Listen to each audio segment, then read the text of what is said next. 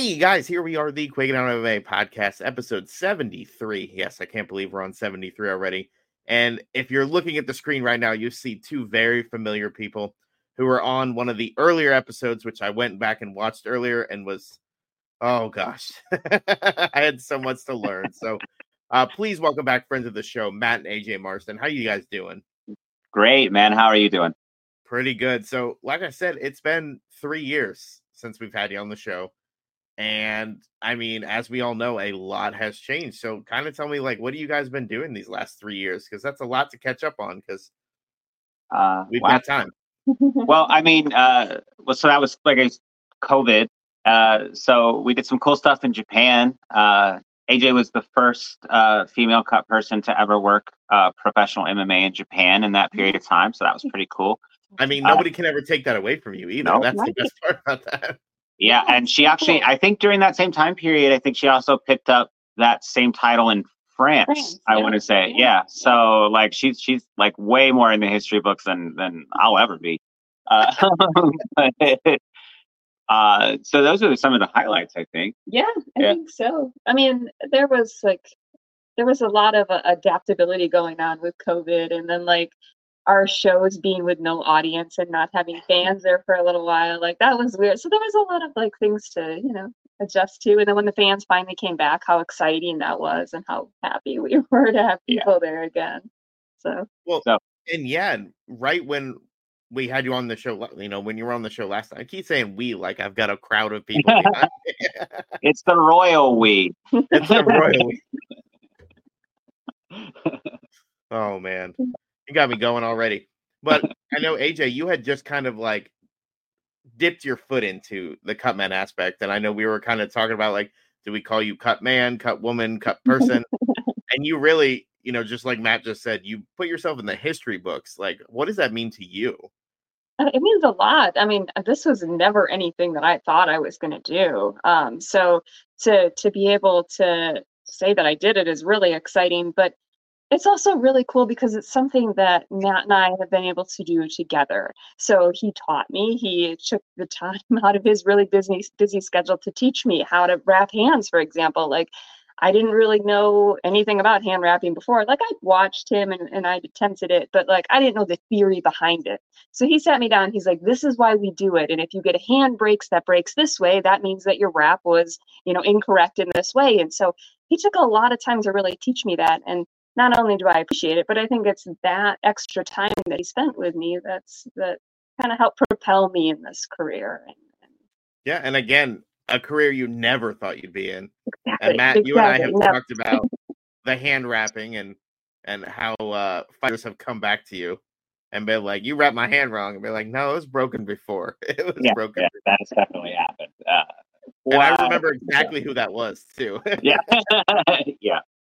It's happened more than once, unfortunately, since then. But most of the time, I will say now, it's not like a blame game. It's more like, hey, don't feel bad about it. It was already broken.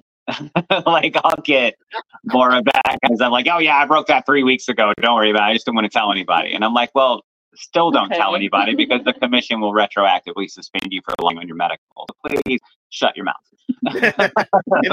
And then you feel bad, like you said, their hand breaks, and you're like, did I wrap it too tight? Did I do something wrong? And I'm like, that's your workmanship out there. That's your product, your work product. Something we really didn't get to talk about, and I know now we can. And that's my UFC joke of the night. How do you guys feel about BKFC? Like, how do you feel about? Yeah, I knew that would get.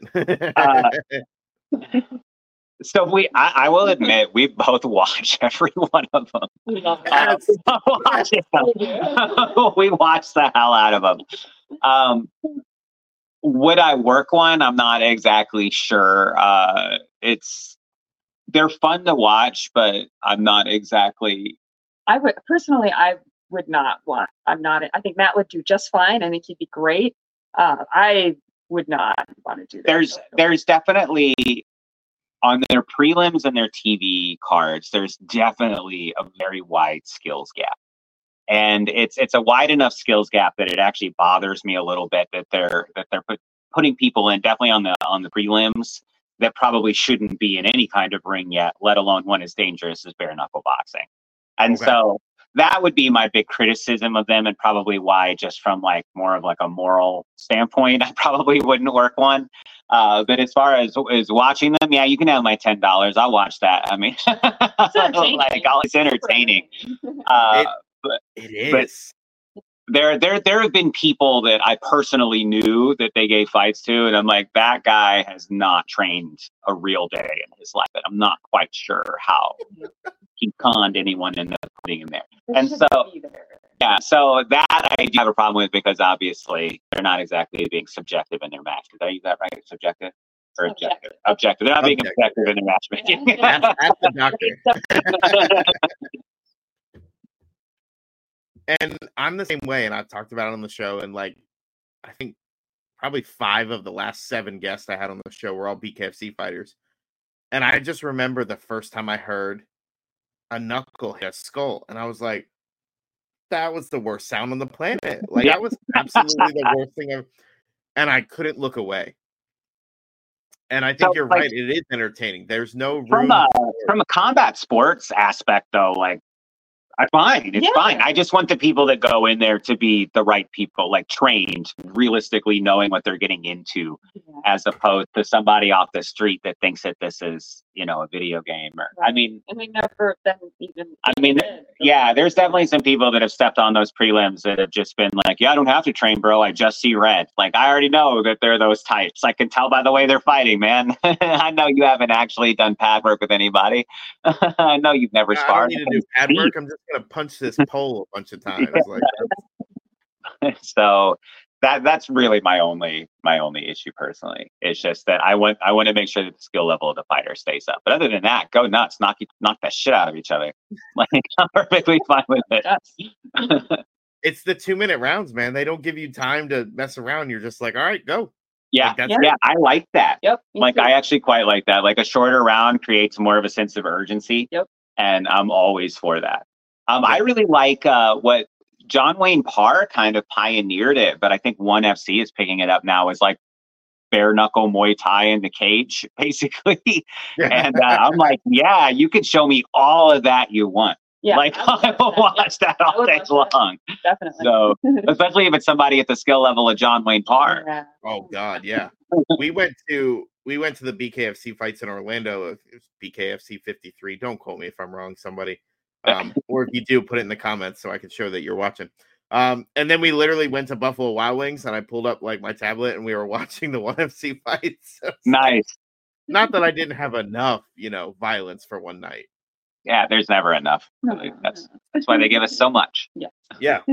Well, and that was the fun part about like the last show. I had Jafar Ford on. He's 3-0 in BKFC, but I watched that guy fight outside of a tilted kilt in Clearwater 10 years ago. Nice. And those are the real roots of the sport, right there. Like, it's weird when you think back. So like 10 years ago, like think about what you were doing 10 years ago. The fighters who were relevant, the organizations that were relevant. And I mean, that kind of takes us into the next one. The whole Bellator purchase or PFL purchase of Bellator. I know you're like, No. I knew it was coming. Like, I'm prepared for this. I don't want to be that guy, but I'm that guy. It's okay. What was that like for you guys? Because I mean, you guys became the standouts. Like, I'd watch the Bellator cards really just to see the two of you. Like, thank you. It was so cool to see, because I was like, as soon as AJ started getting in more and more, and you guys were traveling all over the world, and Lucas, that's right. Lucas, getting those, like, behind the pictures, like behind the scenes pictures, like, and all that stuff was so much fun to watch. Yeah. So, what was it like to have that particular part of the journey come to?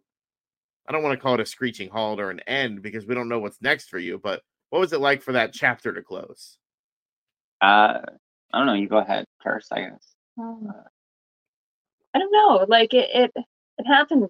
It seemed to happen fast but slow somehow. Like, that's true. Yeah. We heard about it back. There was like rumors of it, April, May, kind of, and it was like, well, maybe not. The financing doesn't seem. So it just seemed to drag on and on and on. So it was. We heard next week for like 8 months. Yeah. We'll know next week, and that was definitely rough. Yeah. So that was just like, well, should we should we bother? What should we do? But then once they kind of ironed everything out, then it seemed to. Yeah, then it was fast, and it was like, quick. it was final. It was like all of a sudden. Honestly, my biggest regret was the, between Bellator 300 and 301, we didn't have a real sense of whether or not 301 was even going to happen. So it made 300 like an emotionally confusing show because nobody knew if it was the last show or not, and I mean, so that would have been the better thing to do, but yeah, and but we'd already had 301 even on the books. Mm-hmm. Like we had all the hotels booked and everything. Yeah. And so it was like, are we not? I was actually told at one point in time that we would not, that it was like definitely not going to happen. And it like, hey, that's the end. Like, thanks for your service. Bye. And then it did happen. So like that part of it was a real back and forth. But so I do regret that it kind of got jerked around there at the end a little bit. But nothing's ever clean and a takeover like this. No. So. It's a hostile takeover, but at the same time, like I joke about it, but I mean, that's how we met. That's how we've developed this friendship, over these years. And I've said it before, but I was like, you guys have invited me to your house, like we've hung out, like it's been like one of those things where it's like I'm thankful for that. So I just wanted to thank you for that, and I'll thank Bellator, man, and it'll continue despite anything that happens with anything moving forward. I mean, that's whatever happens. Well, yeah, you can't get rid of me now. Yeah. You're right there like a tick. Exactly. Listen, the moment I said industrial organizational psychology, and you're like, AJ does that, and I was like, I'm sorry, what? I'm like 2% of the population, and I found somebody who actually does it. Like, exactly. But it has been a weird thing, and MMA has been a weird game lately to the point where I can't believe I'm saying this on an MMA podcast, but I'm losing interest. I understand that, and you're not the only one I've heard say that. I mean, I would say even myself, I've lost some interest just because of the sheer just volume. And I feel that because of the high volume, the quality is going down. It can't help but. There are people main eventing UFC fight nights on ESPN that wouldn't have been on the undercard of a UFC 10 years ago. No. And so, like, I mean, sorry to be the asshole there, but it's just oversaturated and I would rather see less but better, Yeah, and you look back to like the UFC like 40, 41, 42, 43, like around that time. And it's like Tito Ortiz was on every card. Yeah. And I'm like, because they were 3 or 4 months apart. Like that couldn't happen now. Like, no. Absolutely. Well, now, I mean, fighters complain that they don't hardly fight enough. I'm only fighting once a year because everybody else needs a go. Yeah. I mean, we've even had that problem at Bellator. I mean, anybody that really pays attention to our undercards notes that towards the end of the year, man, those undercards go from being about 10 fights to about 20 fights because we're trying to like knock out contracts that we owe people contract fights, So it's always been kind of like that, I guess. Yeah. At least in the modern era. It's like AEW. If you look at them, they have like their core stable right now because they're so new. There's like certain people that are just going to be on every show over there because they don't have the roster of WWE. Yeah, I love that you brought that into that because I will watch AEW. Like I watch AEW. Yeah, dude, I love watching Sting wrestle again. I'm not even gonna lie. Like the man's 64 and went through 2 tables a few months ago. And I was like, I'm half your age, and I would not do that. I would not do that. No. Well, I just can't believe. I was actually saying it to somebody today. I can't believe Ric Flair just feels like he's everywhere all of a sudden again. Like I can't open any type of media without Ric Flair showing up in the last like month or so. I don't know what's going on. But man, the man is everywhere, and he's having a good time. It seems like too. Yeah. So. Well, that's the thing, because everyone's like, oh, you're going to wrestle Sting. And he's like, do I want to get back in there? Yeah. Should I? Probably not. I mean, at least the man is honest with himself. Yep. Yeah. Yeah, I don't think Ric Flair's ever lacked honesty. No. No. Maybe a little too much. Yeah, maybe a little too much. But it's, it's what we talk about, the oversaturation. And I feel like even with AEW, finally, I would say coming into their own, but at the same time, turn on WWE and then don't watch it for 6 months.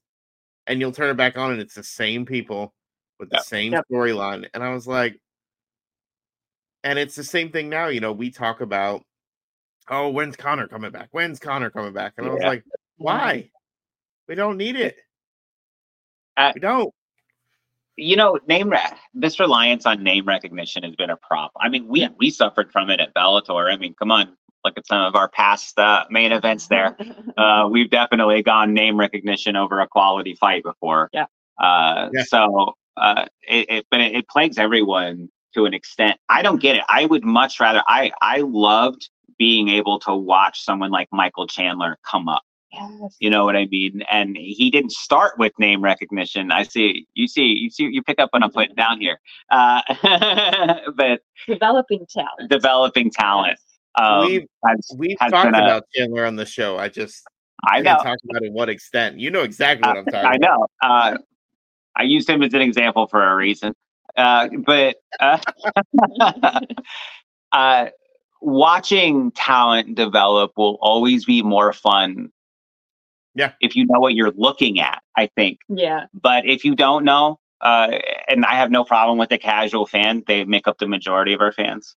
But if you don't know, name recognition is always going to be like, oh, hey, Gracie, Hoist Gracie. No, I've heard of that guy. Yeah. Oh, he's fighting. Okay. They have no concept that man is 700 years old. Okay. They all they know is they've heard of him. Yeah. You know what I mean? So, and like, man, if I were a marketing exec, I'd probably do the same damn thing. So I don't even blame them. Well, again, it's funny you brought up, Gracie. I had the pleasure of meeting him, and he was one of the funniest guys I've ever met. Yeah. And I know you guys spent a lot of time with him. So give me your best Hoist story. Like, what's the story that, you're like, oh my God, I can't believe he did this? Well, see, the problem is that the best Hoist story is not one that can be told in public. All right, the second best Hoist story. Second best Hoist story. So actually, I have a good one. You remember the cheese thing in the pasta? Oh, yeah. So we were in Italy, and we were all at dinner, and Hoist got a white pasta dish. I'm not exactly sure. Oh, it was lobster. It was lobster. I'm sorry, it wasn't a white pasta. So it was lobster, and lobster with a little bit of pasta on the side. And we're in Florence specifically, and he asked the waiter, he's like, hey, come over here. And the waiter's like, yeah, what can I do for you? And he's like, can you put some cheese on this? And the waiter's like, yeah, basically like he's in an Olive Garden. And the waiter's like, cheese.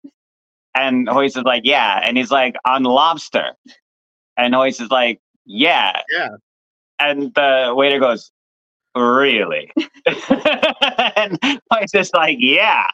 And he wouldn't do it. We had to get the manager. The manager had to come over and put that cheese on there because that waiter refused Hoist Gracie's cheese request on his lobster. He's like, no. Yeah, he's like, not gonna fucking do it. Not gonna do it. That chef worked really hard on that, and you're about to blow it up, and I'm not gonna let you do that.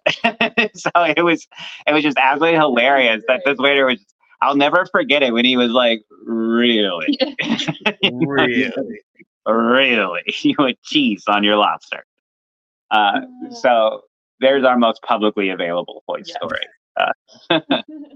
Yeah, that's the best kind of story. And that I thought he was going to ask for red wine. I was like, oh God, here it comes. Oh no, it just I do remember I was rolling with his son Connery one time, and Connery is heads and tails above anywhere I'll ever be as far as jiu-jitsu ability.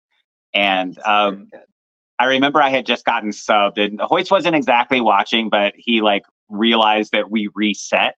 Now that's an important aspect of the story. He didn't watch what happened. He only knew that we reset ourselves. Okay. He looks at Connery and he goes, how'd you get him? All right. He didn't know that Connery, he didn't see me tap. He didn't do anything. He just looks at Connery and he goes, he just knew Connery. If we were resetting, he knew that Connery had subbed me. And so, which he was correct. Connery was like, oh, triangle. And he was like, oh, okay, good. But it was just, how'd you get him? Hey, fuck you too, man. I might have got lucky. I went to his seminar at Gracie HQ in Tampa, And I literally paid $90 to take pictures there because I was like, I want to be a part of this seminar, but I'm not rolling. Like, absolutely not. And I was still a white belt and I hadn't like committed yet. It was after that seminar that I was like, I need to do some shit. Like, let's go. Be serious. Yeah. Don't do it. It's like going to a revival back in the day. You found Jesus, you know? You went to a hoist gym seminar and you found jujitsu. I found a reason to love it again because I just remember seeing hoist and being like, this is like the person, like this is, you know, and he wasn't the person who brought jujitsu, like, but it was the person everybody's going to associate with for the, you know, we're at 25. He's the person that sold it, you know, to the masses. Yeah. You know, so hey, Ray Kroc didn't start McDonald's, but you know, he's the one that finished it. You know what I'm saying? Like, so he's the one that sold it. But I just remember Hoist going, "Use your other arm," and the guy goes, "What?" He goes, "Your other arm," and the guy goes, "Huh?" And Hoist walks over. He goes, "I said use your other," and he like lifts the guy. Yes. But I remember I've told this story, and I don't care if anybody's heard it before. But I'm sitting in a circle with my good buddy Christopher James, Matt Arroyo, Rob Kahn, and Hoist Gracie. And you're in above your head there a little bit, buddy. And I was like, I'm just gonna listen. I'm like, don't say anything. Don't say anything. And they're telling a story, and Rob Kahn's telling the story, and he starts making fun of Hoist. And Hoist just goes, "Fuck you, Hobby," and he pushes him. He falls over, and he gets back up, and he pushes Hoist. And I was like, "Oh, you can't do that." And everyone in the circle looked at me, and I was like, "Oh, sorry, I didn't mean to say that out loud." Hoist is like, "Listen to the man, you can't do that." Yeah, like, you can't. But it's changed so much. I'm like, you know, the last 6 months I've been lazy. I won't lie about that, you know, training, but I went a couple weeks ago and I was like, man, I miss this. I was like, but the people I used to beat up are beating me up. Yeah, that happens. Yeah, that happens with the breaks, you know. So take that as motivation too. Yeah. You know, you just feel like, oh well, I can't let that happen again. Well, you know, you gotta have that one person at your gym that you refuse to ever submit to. That's kind of our joke. Like we have, you know, like I have like the one guy, like I will never tap to you. I will die before I ever like let you feel my hand 3 times, you know? So that's my motivation sometimes. It's like, oh, that person's starting to catch up to me. I gotta go. I better speed up. Yeah. And what's really funny is like normalizing not rolling with people. You know, because there's I think that's perfectly fine. Rolling is a partnership, and if you don't want to roll with somebody, you should be free to say no. Yep. You should always feel comfortable saying no. Yeah. Whether that's an injury, hey man, you know, my knee's messed up. You're a little bit heavier than I want to deal with right now. Like it doesn't matter what the reason. You should never even have to explain yourself. No is no. You just don't want to. Hey man, want to roll? Nope. Okay. Moving on. Yep. No, it happened once where I was like, they were like, "Oh, Quiggins, come here," and I was like, "No," and everybody saw me say no. And my professor was like, "Hey, is everything okay?" And I was like, "Yeah, it's just like even when I'm not like giving him resistance, like he like takes my knee and smashes it down." And I'm like, I'm like, literally no resistance for guard pass, and I still get hurt. And I was like, and that's not good for anybody. Like, no, he's not actually improving anything. You're certainly not improving anything. You're likely getting injured, and the gym owner is going to lose 1, maybe 2 students over this. Like, it behooves everyone for you to say no. Yeah, and this was years ago too, and so it was like I learned to have those conversations with people. Be like, this is why I'm not going to roll with you. You know, that's great, and especially if you want to like in long term, if you have an issue. But I just don't. Like I'm for taking it that next step, normalize not needing to explain yourself either. Like if you say no, there's a lot of toxic bullshit in jujitsu, and you know, a lot of people are attracted to jujitsu because they're attracted to like hierarchical power structures, and they like that belt gives them a title. And so just because you're a black belt doesn't mean you're not an asshole. You know, you've heard me say that before. And so, you know, you may be a black belt, but if you're a fucking spaz on that mat and you hurt people, I'm going to tell you no. And if you have a problem with that, guess what? I'm a free American. I'm walking out the door. All right. That's as far as it needs to go. Like my ego is not dependent on whether or not I did well against another guy who has an ego problem at a thing I go paid to do. Yes. You know what I mean? I just won't go. So I wish more people would just realize that this is a hobby, man. We're not out here. We're not samurai fucking warriors. You're never going to headline a UFC. I am 42 years old and I have both my knees still. Don't blow them out. Yeah. Okay. Like the large majority of us like take a lot of this stuff. You know what? If you do what David Goggins does, you know what you're going to get? Rhabdomyolysis and in the hospital. So don't do that shit. You know what I mean? Moderation is there for a reason. Use it, love it, know it. Yes. You know, like don't try and be, these people are outliers for a reason. Let them stay outliers. You need to come in somewhere near the middle. Okay, to be successful.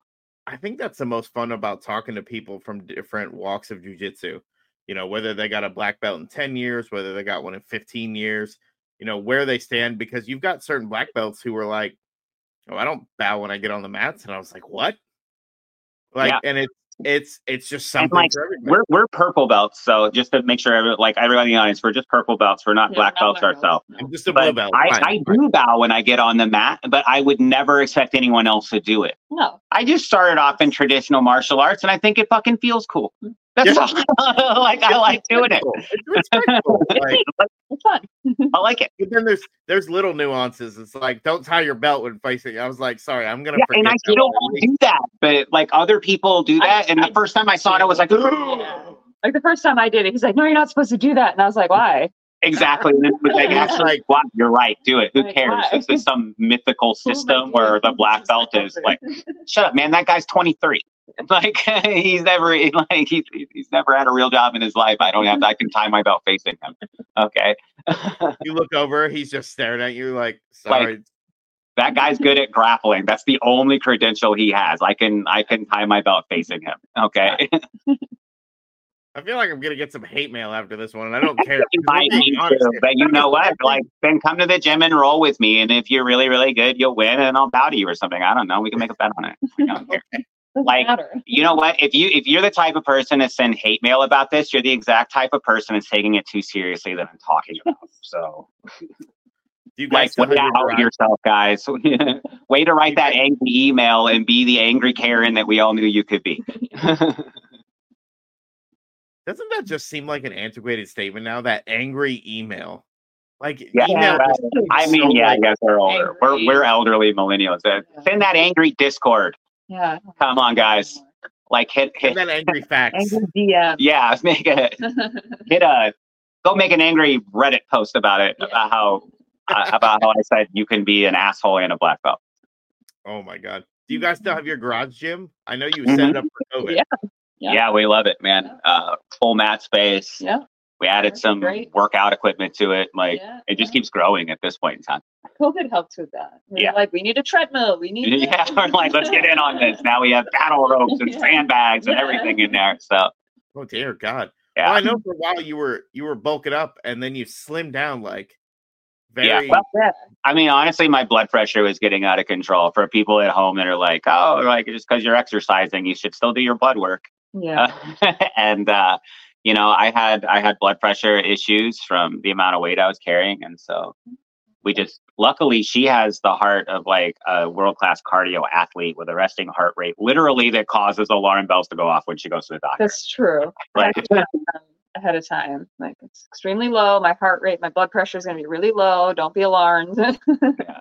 So whereas mine is the opposite. The same alarms go off for the completely opposite reasons. My running joke is, so me and my dad are not small guys. We're just not. You've met me, like I'm not a small guy.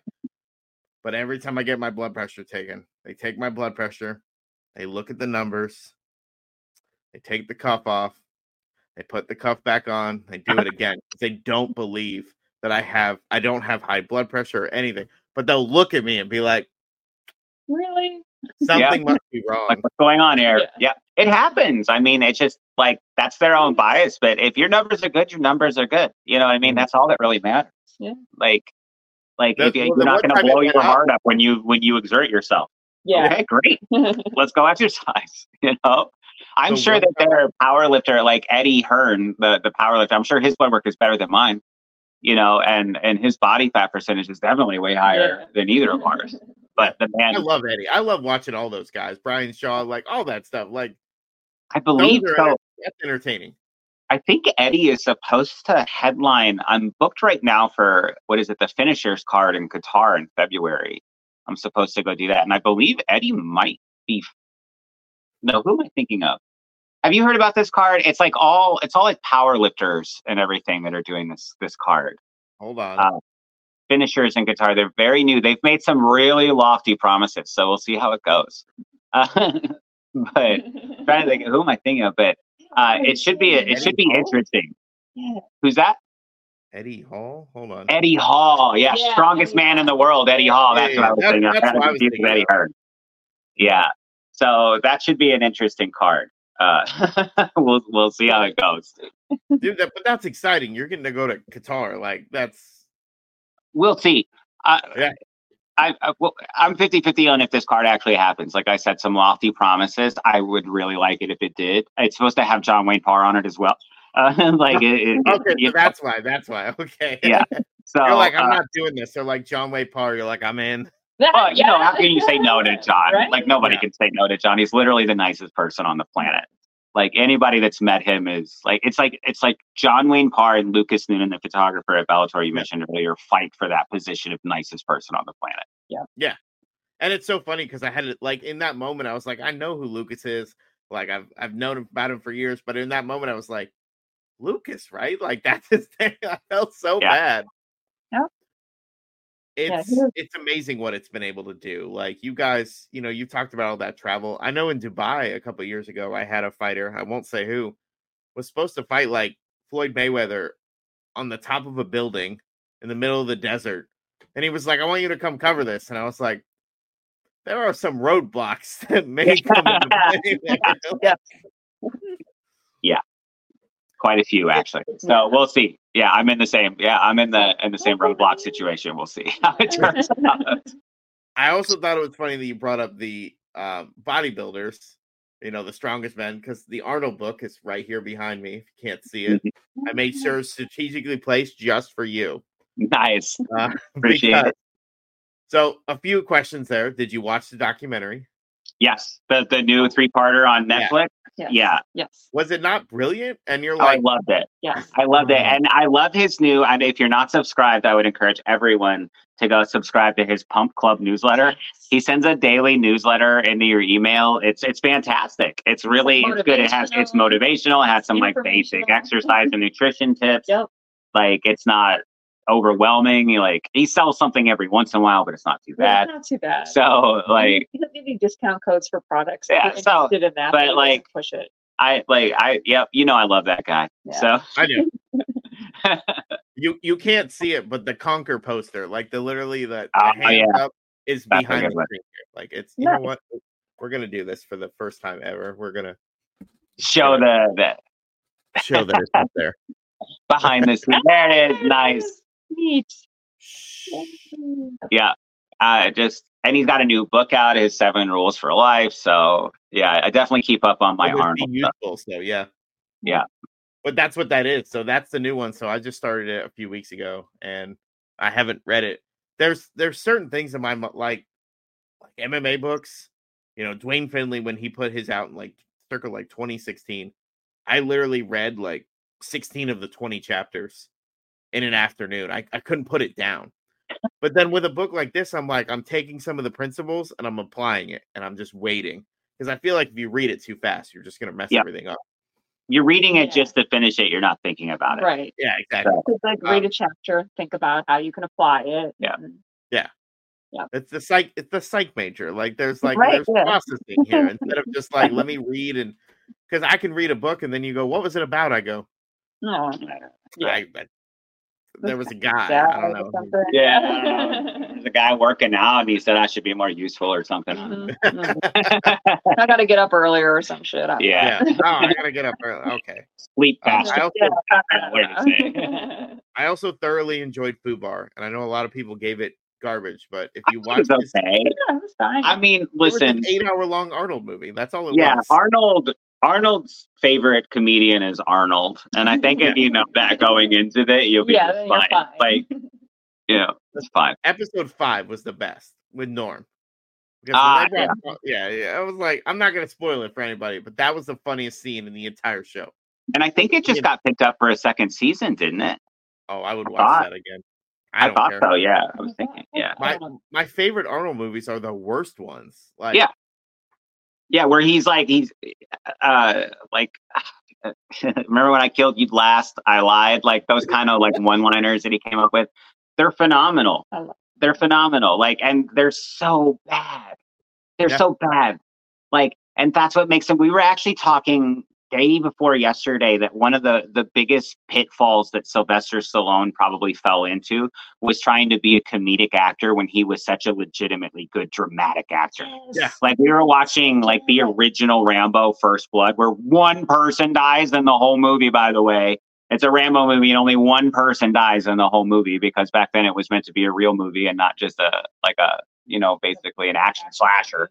And they were like, when Sylvester tried to compete with Arnold and make like Stop or My Mom Will Shoot in those more funny comedies and those more like box office oriented comedies, as opposed to like Rocky and First Blood that were really like dramatic turns that were like an Academy Award nominee like contention. Mm-hmm. Like he would have probably been remembered as like one of the greater actors of our generation. And I mean, it's not that he's doing bad or anything. No. Don't get me wrong. I mean, the man is paid and he's probably perfectly happy with that. But he's just not really a comedic actor. The only comedy that I even really liked him in, and it wasn't because of him, it was because of Kurt Russell with Tango and Cash. Oh, Tango and Cash, yeah. And that's because he had a great comedic actor to work off of. Yeah. So like, and that was what worked. And from what I understand, like when they did Rambo and they walked out of the theater when they saw it the first time, they were like, we got to pull this movie. Like they didn't think it was a good movie. Yeah. Well, and the original, he commits suicide at the end. Yeah. Trigger warning. Sorry, people at home. Yeah. But he, that's the original ending of the book and Rambo is that John Rambo is cornered in the woods and commits suicide. And it was meant to be this big, like examination of like PTSD and, how it really looked like and how it ended. And then they said, but do you want to make $1 billion with a sequel instead? And they said he can live. And then we have what we ended up with. We ended up with Rambo 2. But from a psychology standpoint, like in the original Rambo movie, his basically his flashback and breakdown in the last 10 minutes of the movie when he's with Colonel Trauman is like it is super realistic. It is insanely realistic. And he went from that to like I said earlier, Stop or My Mom Will Shoot. Yeah.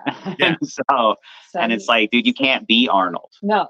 Like you were a dramatic actor. You're a dramatic actor. Yeah. Arnold is a comedic action star. Yeah. Well, and that was what Arnold was. And I love what he said. I don't know if it was in the documentary. I think it was in the book. And he says, there's a line in there. He goes, I paid for acting classes. He goes, I even paid to have my accent removed.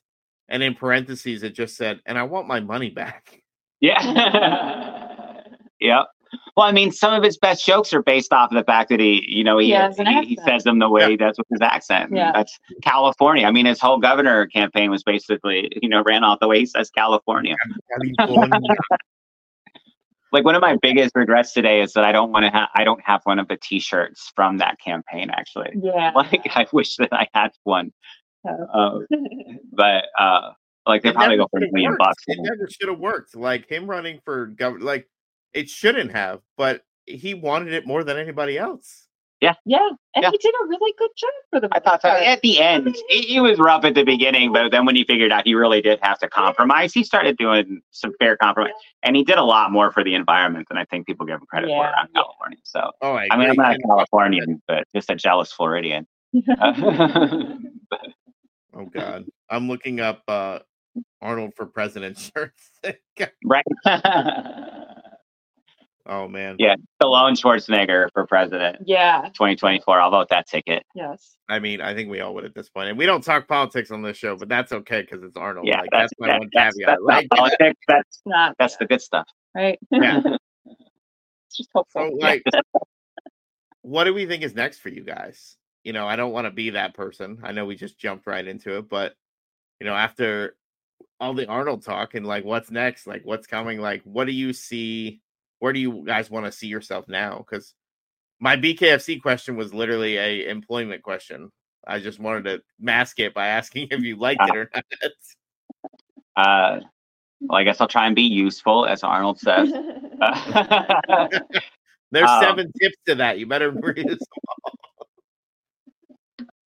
Oh, man. Well, luckily I have a sugar mama doctor that I'm married to, so it gives me a little bit more leeway than some of the other people have.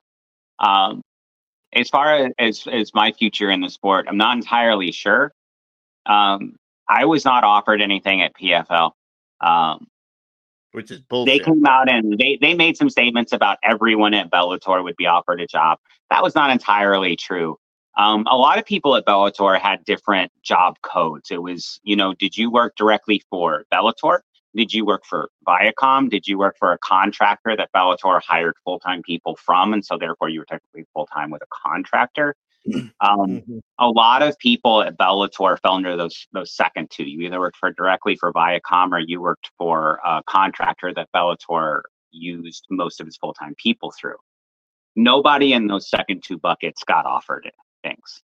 Okay. Only the people that were full-time that worked directly for Bellator, which I'm absolutely happy for all those people that got offers. They're awesome people. But I will, and I'm not going to name names, but I will say that there were full-time people that worked directly for Bellator that did not get offers, and that person doesn't sit right with me either. So no. There were statements made about people getting offers. It felt like a twisted statement to begin with, and then untrue at the end. Anyway, on top of that, if I'm being honest, the person who runs the Cutman at PFL is a person that I fired from Bellator because he cost a fighter from SBG a fight on national television, and so I had to let him go at the request of a coach. Yeah. Okay. And not only the request of a coach, but the request of a few other people whose names have been thrown around today, like Mike Hogan, who said, "Why the fuck is that person working for us?" Well, that person is now the head cut man at PFL. So not exactly a place I want to go. Wow, that just opened up a whole new can of worms. Oh, yeah. So not really interested in UFC myself. And it's not like I've even been invited. Don't even know if I could get in there if I wanted to. But I don't see much of a future for myself at PFL at this point in time. I have no idea what Bellator looks like in the future now with Mike Hogan taking over. I would certainly, if they approached me, I would certainly listen to anything they had to say. I love all of those people, but at the same time, I don't expect that approach, I guess is what I'm saying. So for now, I started a tape business for all the cutmen out there to use that is way better than anything you're using, I promise, and it's half the price. I love that all of us have our shameless plugs on. Yeah, shameless plug. So as far as my future in the sport, like actively working as a cutman, I don't think that there is much of one at this point in time, to be honest. But my future in this sport, actively trying to help out coaches and fighters and promoters, like on the tape side of things, and trying to at least make a little bit of a difference there. Like that's something I will try and do. And I almost want to say that's as important, because the safety of the fighters is what we all want. It's the same thing we all want. Watching some of the bare knuckle fights, I'm like, dear God, that man's gonna be ruined for life. And 2 weeks later, you're like, wow, he looks fine. But what somebody released concussions and brain damage per sport, and BKFC was coming in lower, and I was like, yeah, because you can only take so much punishment. Yeah. But I love that you're like, even just something like simple, I'm gonna say simple like tape, but it's important. Yeah. You're not doing that right. How many times have you seen stuff hanging off a fighter and they're sitting there looking at it and they get kicked in the head? They get punched in the head, they get taken down because they're looking at something. Yeah, it's distracting, and it can rake an eye, it can do quite a few things. But it also, if it's doing that, it's not doing anything worthwhile inside that glove to protect your hand either. You know what I mean? And then, I started the company with another Bellator cutman named Craig Nasello, and then one of our European cutmen over in, maybe I shouldn't call him European, he's English. They left the EU. Yeah, they know. One of our English cutmen, Steinman Haslam. And we basically were like, guys, like, these other tape companies are charging this much. They're charging $5 to $8 for a 9-meter roll, which that means it takes 2 rolls to wrap a set of hands. I got to use 1 roll per hand. So that's going to cost me at a minimum like $10 to wrap a set of hands. Just for tape. That's just for tape. Yeah, no gauze included. So you look at that premium tape, and that's the tape you want. That's the protective tape. That's the good stuff, right? Yeah. Or you look at the stuff that you can get online that's plain white, that doesn't stick, that hangs out of your glove, and it's $1 a roll. Yeah, well, if I'm a poor coach, right? I'm a poor fighter. We all know that, like, half of them like have gear deals just because they can't even afford their own gloves, for God's sakes, because we don't pay them enough, right? Yep. They're going to go for that $1 roll. Because because even though it's crap, it's the old thing, like it's expensive to be poor, right? You can't afford to have your teeth taken care of, that cavity. Now you're going to need a root canal later. It's expensive to be poor. And we recognize that the same thing applied to like safety equipment. So when we realized that the margins were there, it's not that they had to charge that much to get premium tape. It's just that they were just doing it because they could. Yeah. And we went out and we made a better tape and we charged half the price. It's like, if I can still make money charging half the price, then you were ripping everyone off. Yeah. And that's kind of the motto of our company. Everyone else was ripping you off. Yep. So they offer larger rolls of tape for a lot cheaper. Yeah. So instead of $5 for a 9-meter roll at your Roy, you can get a 13-meter roll for $2.50. And do both hands. And do both hands. So it's really $1.25 a hand instead of $5 a hand. And I think that's a lot more palatable if you're a fighter that's fighting, twice a year at 10 and 10, and you're giving up 20 to 30% to managers and coaches to begin with. Yeah. And so safety shouldn't, we say it around your Roy, safety shouldn't rely on your income bracket. You know what I mean? Man, you guys like literally have the best slogans in the world, because you're a tape company and you said, we won't rip you off. I was like, Exactly. Yeah, we like our puns at Roy. Yes. But I'll let AJ, I kind of cut you off. What's next for you in the sport? Oh, I mean, I don't know. Like, I have a full-time job. I'm a professor at a college, and I enjoy doing that. You are. I know I am. What? At Beacon College. Like, we got yes, at Beacon College here in Leesburg. And obviously, I love doing that. I'm an IO psychologist for a consulting firm. I do that part-time, working with thought leaders and consulting firms and stuff. So that obviously keeps me really busy. As far as like staying as a cut person, like I'll just kind of see what comes along, right? It just depends. Karate combat is always cut person. Cut person, cutlet. I don't know. It doesn't matter. No, it's weird because it's not. Can we call it a cutlet? I like cutlet. That. I just came up with that. What are you? I'm a cutlet. I'm a cutlet. I like that. That's gender neutral. Gender neutral. You heard it here, folks. We started a revolution right here on the Quiggin Out Podcast. We're calling my God. I'm going to add that to my profile. Yeah, I'm a cutlet. I think we all should just add cutlet. People are like, the what? What is that? What are you talking about? Like I said, somebody will get upset about that, and we're not making fun of anything. But at the same time, cut man just sounds normal. Cut woman just sounds weird because we're not used to it. It does. It's not as. And then cut person just sounds like you're a butcher who couldn't make it through butcher school. Well, so I think it even sounds weird when we go over to England. They pluralize cut. They say cutsman. They say, "Oh, you're a cutsman," and I'm like, I guess. I don't know. It sounds weird to me, but sure, I guess when in Rome. They like to pluralize things. Maths. Yeah, instead of maths. Well, there's more than one. I asked about that. Yeah. And I was like, well, you got me there. Yep, there's more than one type of math, I guess.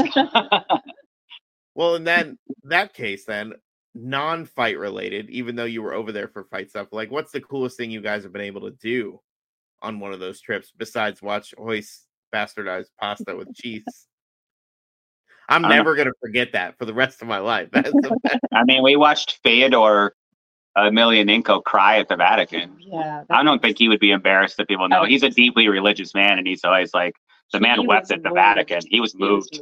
That was pretty cool to see. Yeah. I mean, not cool, but like, whoa. You don't normally see that from him. Yeah, powerful. Especially coming from him, somebody that kind of has an aura.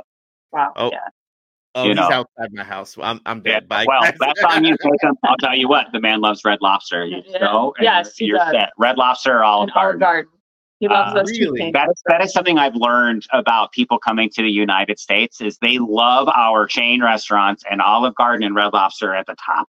Like Russians, Ukrainians, anybody from Europe other than maybe like honestly Ireland or England. They come over here, they want to.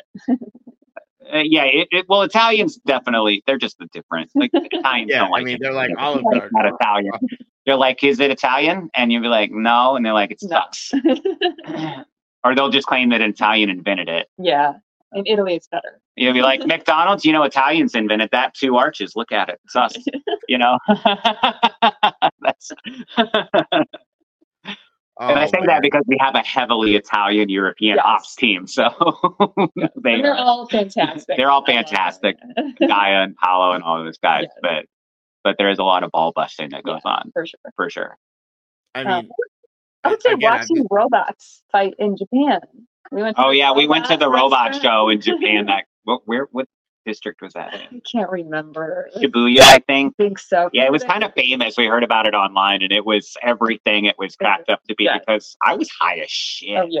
Like, I took a really heavy edible before I went in there that I brought with me to Tokyo. Hoist was there. I'm pretty sure Hoist figured out I was on an edible by the end because I was cracking up at what I was seeing. He was like looking back over his shoulder like, what the fuck is this guy's problem? Like, that's not that funny.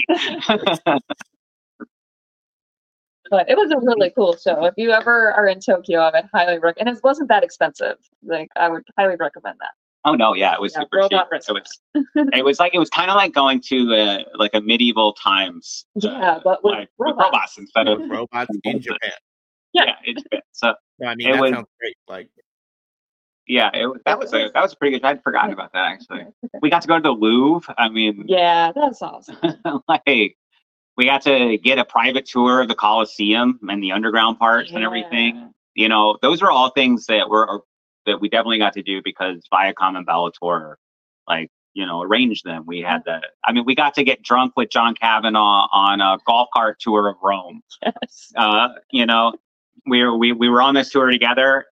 And they say, they're like, we're going to stop at like a little store, the wink, wink, that we're cool with. And you guys can pick up drinks if you want to drink on the thing. And John went in there and got a bottle of Black Label. And he came out and he just there was no choice. He just started passing it around. Everyone, we were all going to keep passing the bottle until it was gone. Yep. And that's what we did. And so, we definitely had some good times like that. I'll miss being able to make new ones for sure. Yeah. But very grateful for those ones. Yeah. I think it's very early in that stage of the whole hostile takeover. We don't know. It wasn't hostile. Bellator was going to be. So I saw rumor. There were a lot of people on a lot of forums that nailed a lot of things. I was like, you motherfuckers are right. I just can't say so. You know what I mean? I'm gonna type. No, I can't do that. Yeah. Just gonna click the upvote button, maybe. Let you know in my own little way. Because there, I saw rumors online. People basically said that hey, Bellator. I was told early in the summer, Bellator either has a buyer by December or it just goes away. You know what I mean? And that way, and I saw that on forums later, and I was like, they are not wrong. Whoever heard this heard it from somebody that knows. They're correct. They're right. You're like, it wasn't me. Yeah, it was not me. But I was surprised at some of the stuff that people got right. You know what I mean? And there were definitely times I saw people just guessing. I don't know. I don't know what you guys think it could be this. Actually, you're right, sir. I'm not. You are wondering exactly what it is. Anonymous user writes, "You are absolutely right, sir." Yeah, I'm like, man, how are they? I was kind of curious. I'm like, did I say something? Holy shit! Who are they getting this from? Who have I been talking to? Because even today with the announcement of Mike Kogan taking over Bellator operations, that was something I've been hearing about for since the sale, essentially. Whether or not you know, he's very successful outside of MMA. So I think it was them courting him more than. Yeah.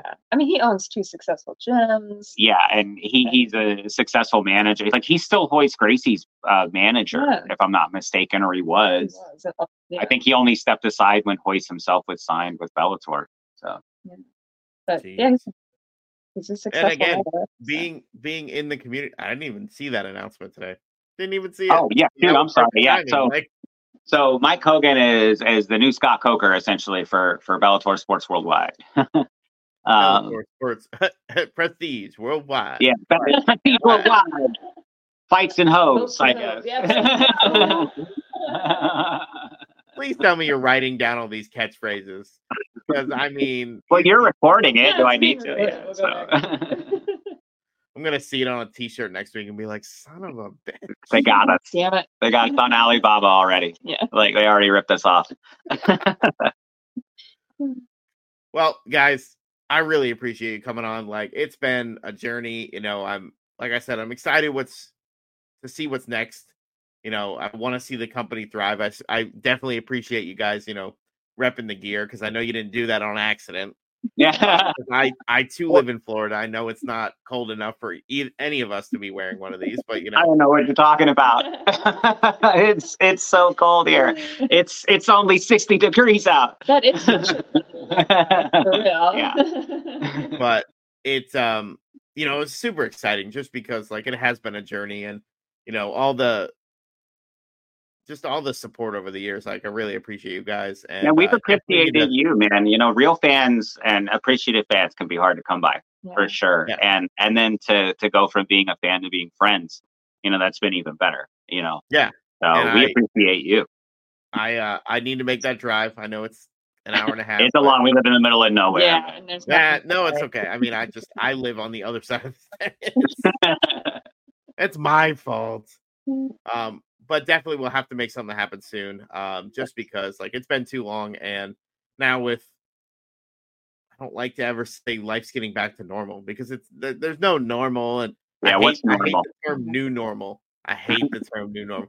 There's pre-COVID, COVID, and post-COVID. That's our timeline now. Like, exactly. I agree, and we are definitely in some post-COVID. Right now, things are weird. Oh yeah, they're really weird. But we'll get there. You know, personal space has disappeared again, so we're back to that where you're like, you turn around and you're like, oh hi, reaching over my shoulder to grab something at the store. Like, what? I miss the days when you would stand as far away from me as possible because I, you know, sniffled or like cleared my throat. I miss that. Like the other day I was in the store and people were coughing and sneezing and I was like, oh, come on. Now I know you got a mask at home somewhere. Like, I mean, if you're sick, put it on. You know you're sick. You don't have to otherwise. I'm not saying like you got to do it to protect yourself from me, but don't give me the flu. I don't want to get sick. Think about like pre-COVID. You saw somebody in a mask with this, like in a store with a mask, and you'd be like, oh, they're being smart. The flu. Or they were Jason Herzog, you know, one or the other. So, like that man pioneered wearing masks on planes since COVID. Just masking up. Yeah. So, but we appreciate, you know, well, and the push and the pump that you've given us in the past, and I mean, like there's not a lot of people that ask Cutman to come on the podcast. You know what I mean? So like we definitely appreciated the fact that you even give a shit what we do. No, not just Cutman, but Cutman who aren't Stitch. And yes, I went there. Sorry. We really appreciate that you have cutlets on the podcast. Oh yeah. There you go. There you go. So, thank you from the cutlet community. Yeah. The bottom of our cockles. The cockles of the cutlet community. Commend you. Right here. So, thank you. Well, talk a little bit more about the brand. You know, where can people get the stuff? Because YoroiTape.com. Nobody knows how to pronounce it. That's okay. It's YOROI tape.com. Yoroi is Japanese for armor, which is why we went back, because we were like, well, that's a good name for tape, armor, right? We went with dragons as our logo, and you see a lot of our marketing has to do with dragons. And the reason we did that is just because we think they're cool. We were drunk and we were throwing stuff around in the group chat. And we're like, I don't know, dragons, and we were like, fuck yeah, dragons. And so that's where Roy got dragons from. So please go to uroytape.com. We have some interesting marketing now. Please give us some feedback. We're trying out some like fighter packs, some individual packaging style changes, maybe trying to create like an unboxing experience for, a cut man. So anybody that even wants to go look at it, email us and tell us if it's stupid or not. Please feel free. But I really wish you'd buy something instead. And we're definitely right now. Yeah, it's like right now is a good time to buy. We're running a promotion called 12 Months of Christmas. And that is anybody that buys at least one box of 12 rolls of tape from your Roy between now and the end of the year. I'll put you in a contest. No limit to the amount of entries, just per box.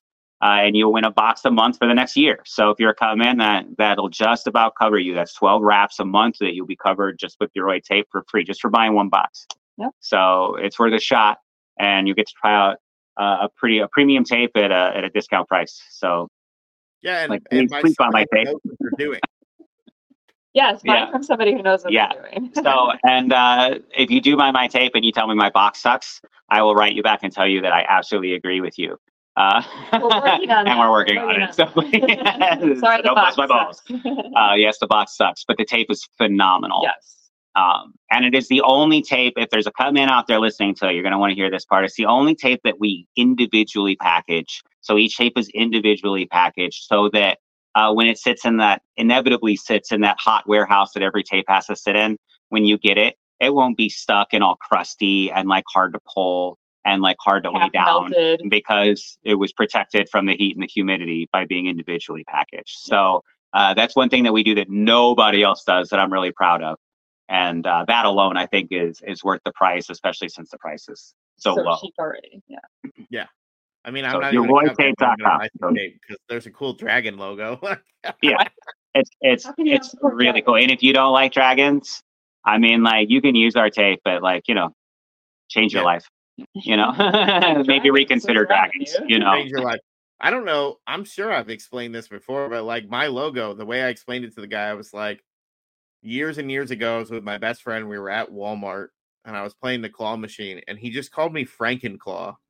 And it just kind of stuck with me, and then it became Frank and Quig. And there was a band, The Devil Wears Prada, that had a shirt, and it was something similar to this creature that you see on the screen.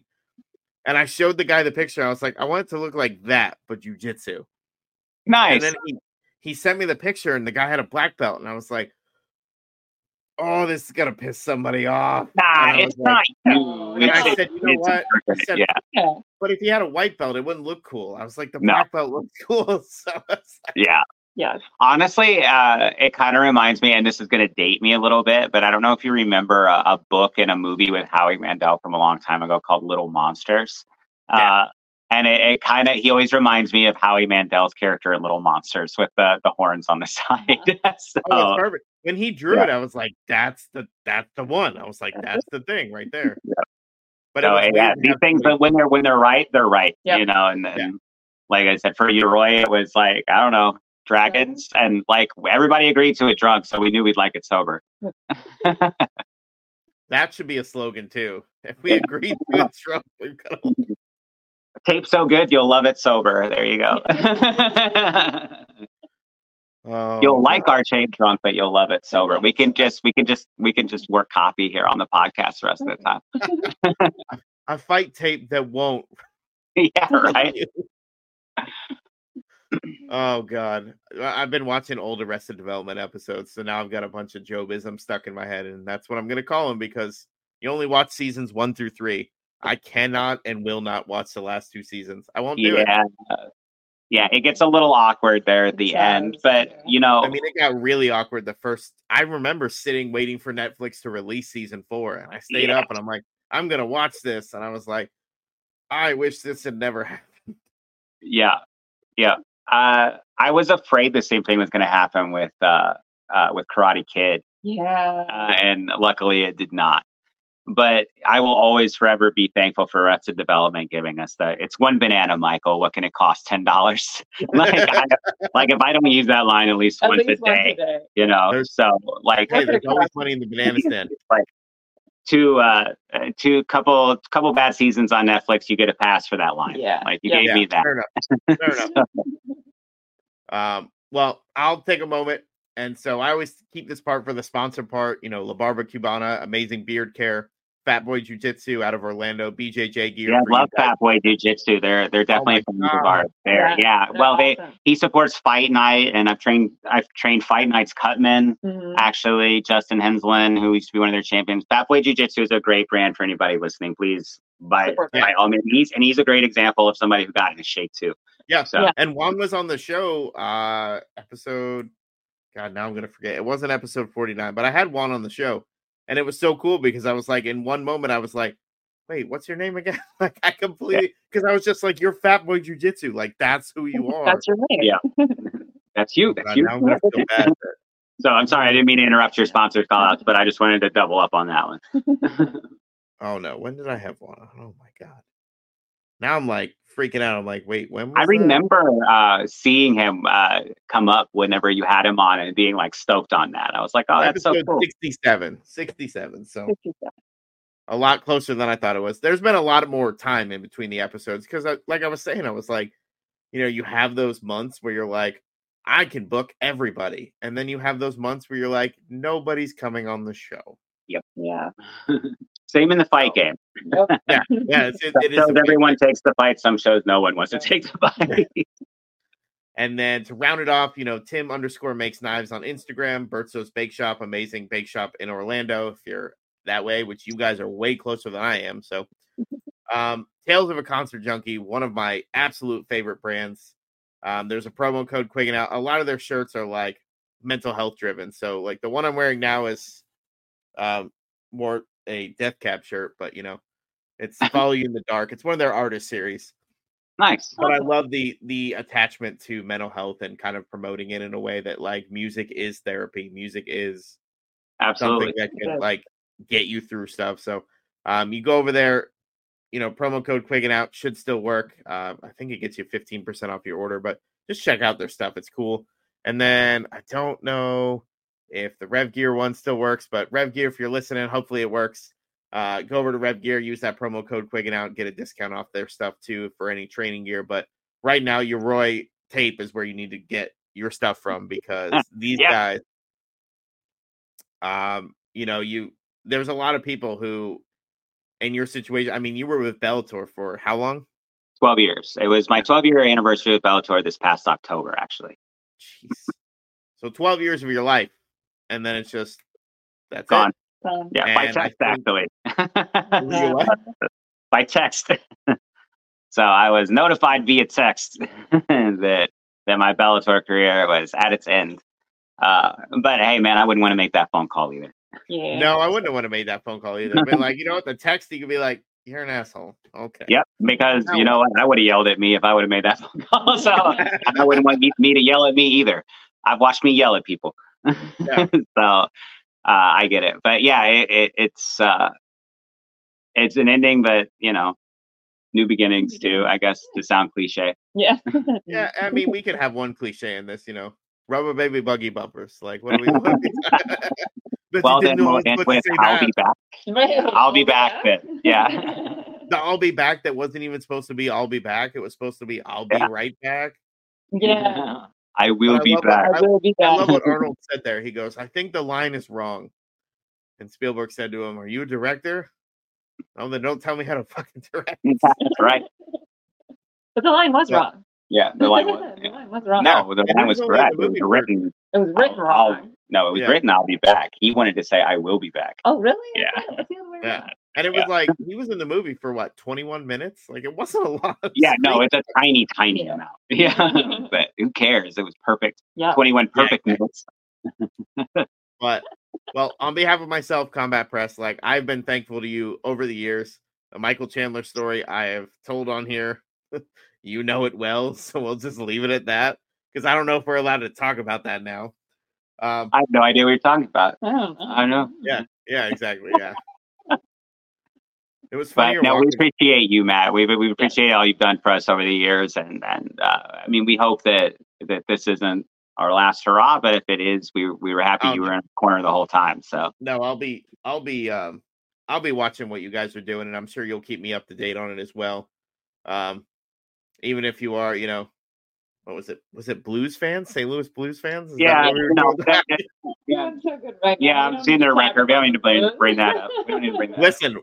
The Lightning aren't doing so hot either, but I'm still going to support them until I'm dead to ground because we still have those championships, so it's okay. Wow. Fuck you. That wasn't a dig at you. Wow. Okay. And I'll never forget that on Facebook. I was like, why am I seeing all these Blues posts? And you were like, you just commented a picture. I was like, oh, that's why. Well, that's always, sometimes I get asked like, hey, what's your favorite, MMA's your favorite sport? And I'm like, you mean hockey? Yeah. So. I got to the point where I'm watching other teams play. I watch any. Yeah, it comes on. I think it's. I have it with my Hulu and Paramount bundle or whatever, and so I just now they're just always on. I can see all the games. Yep. So that Sharks Red Wings game the other night, they scored 6 goals in 3 minutes and 1 second. I was like, that was ridiculous. And honestly, the fights on the ice over the last month have been pretty great too. It's everybody's learned how to fight or something. They're everything's going crazy. The hits have been phenomenal. Yeah. And I'll plug one guy in particular, Tanner Janot. Oh, well. I watch him fight, and I'm like, dude, that dude knows how to box. Get that dude in a cage, right? Yes. I'm like, yeah, that's what's up. So, well, again, on behalf of myself, Combat Press, and truly, thankful for, 2 people like you guys, because we're people who probably wouldn't have crossed paths any other way, given the distance and given, what we're doing, but I'm thankful for that. So I know that's the great thing about MMA. Yeah. That's what it does. Yeah, they're all you never know who you're going to talk to. Listen, one of the highlights of my life was getting to interview Ensign Inoue when he was in Japan. Nice. And we're talking for 2 hours. And I'm like, okay, it's 12:30 at night. I know it's 10 a.m. there, but I'm tired. I gotta go, dude. I got fanboyed out when I saw him myself. I had to hold it back. Listen, if you go back and watch episode 25, I interviewed Sherman Augustus, who was on Into the Badlands and who was on Stranger Things. Mm-hmm. And he was like, oh, I have the Chinese 5-ring broadsword. You want to see it? I lost my shit. Are you kidding me? Yes, I want to see that. See it. Don't ask stupid questions. Yeah, I was like, come on now. But again, thank you guys so much. I really do appreciate the time. You're welcome. And everybody go buy their stuff, because these aren't 2 people who are just get rich and trying to come up with some scheme. We're not charging nearly enough to get rich at all. No, that's the point. But you're somebody who for at least the last 12 years there, if not more, with all the background that you guys have, you're trying to keep people safe. Yep. And I think that should be highlighted. And, that could change the sport one step at a time. Next we need to get the gloves, because that's a whole nother. Yeah. Well, the biggest step that's been made in gloves in recent history was made by a Bellator cutman. It was Dean Lassiter.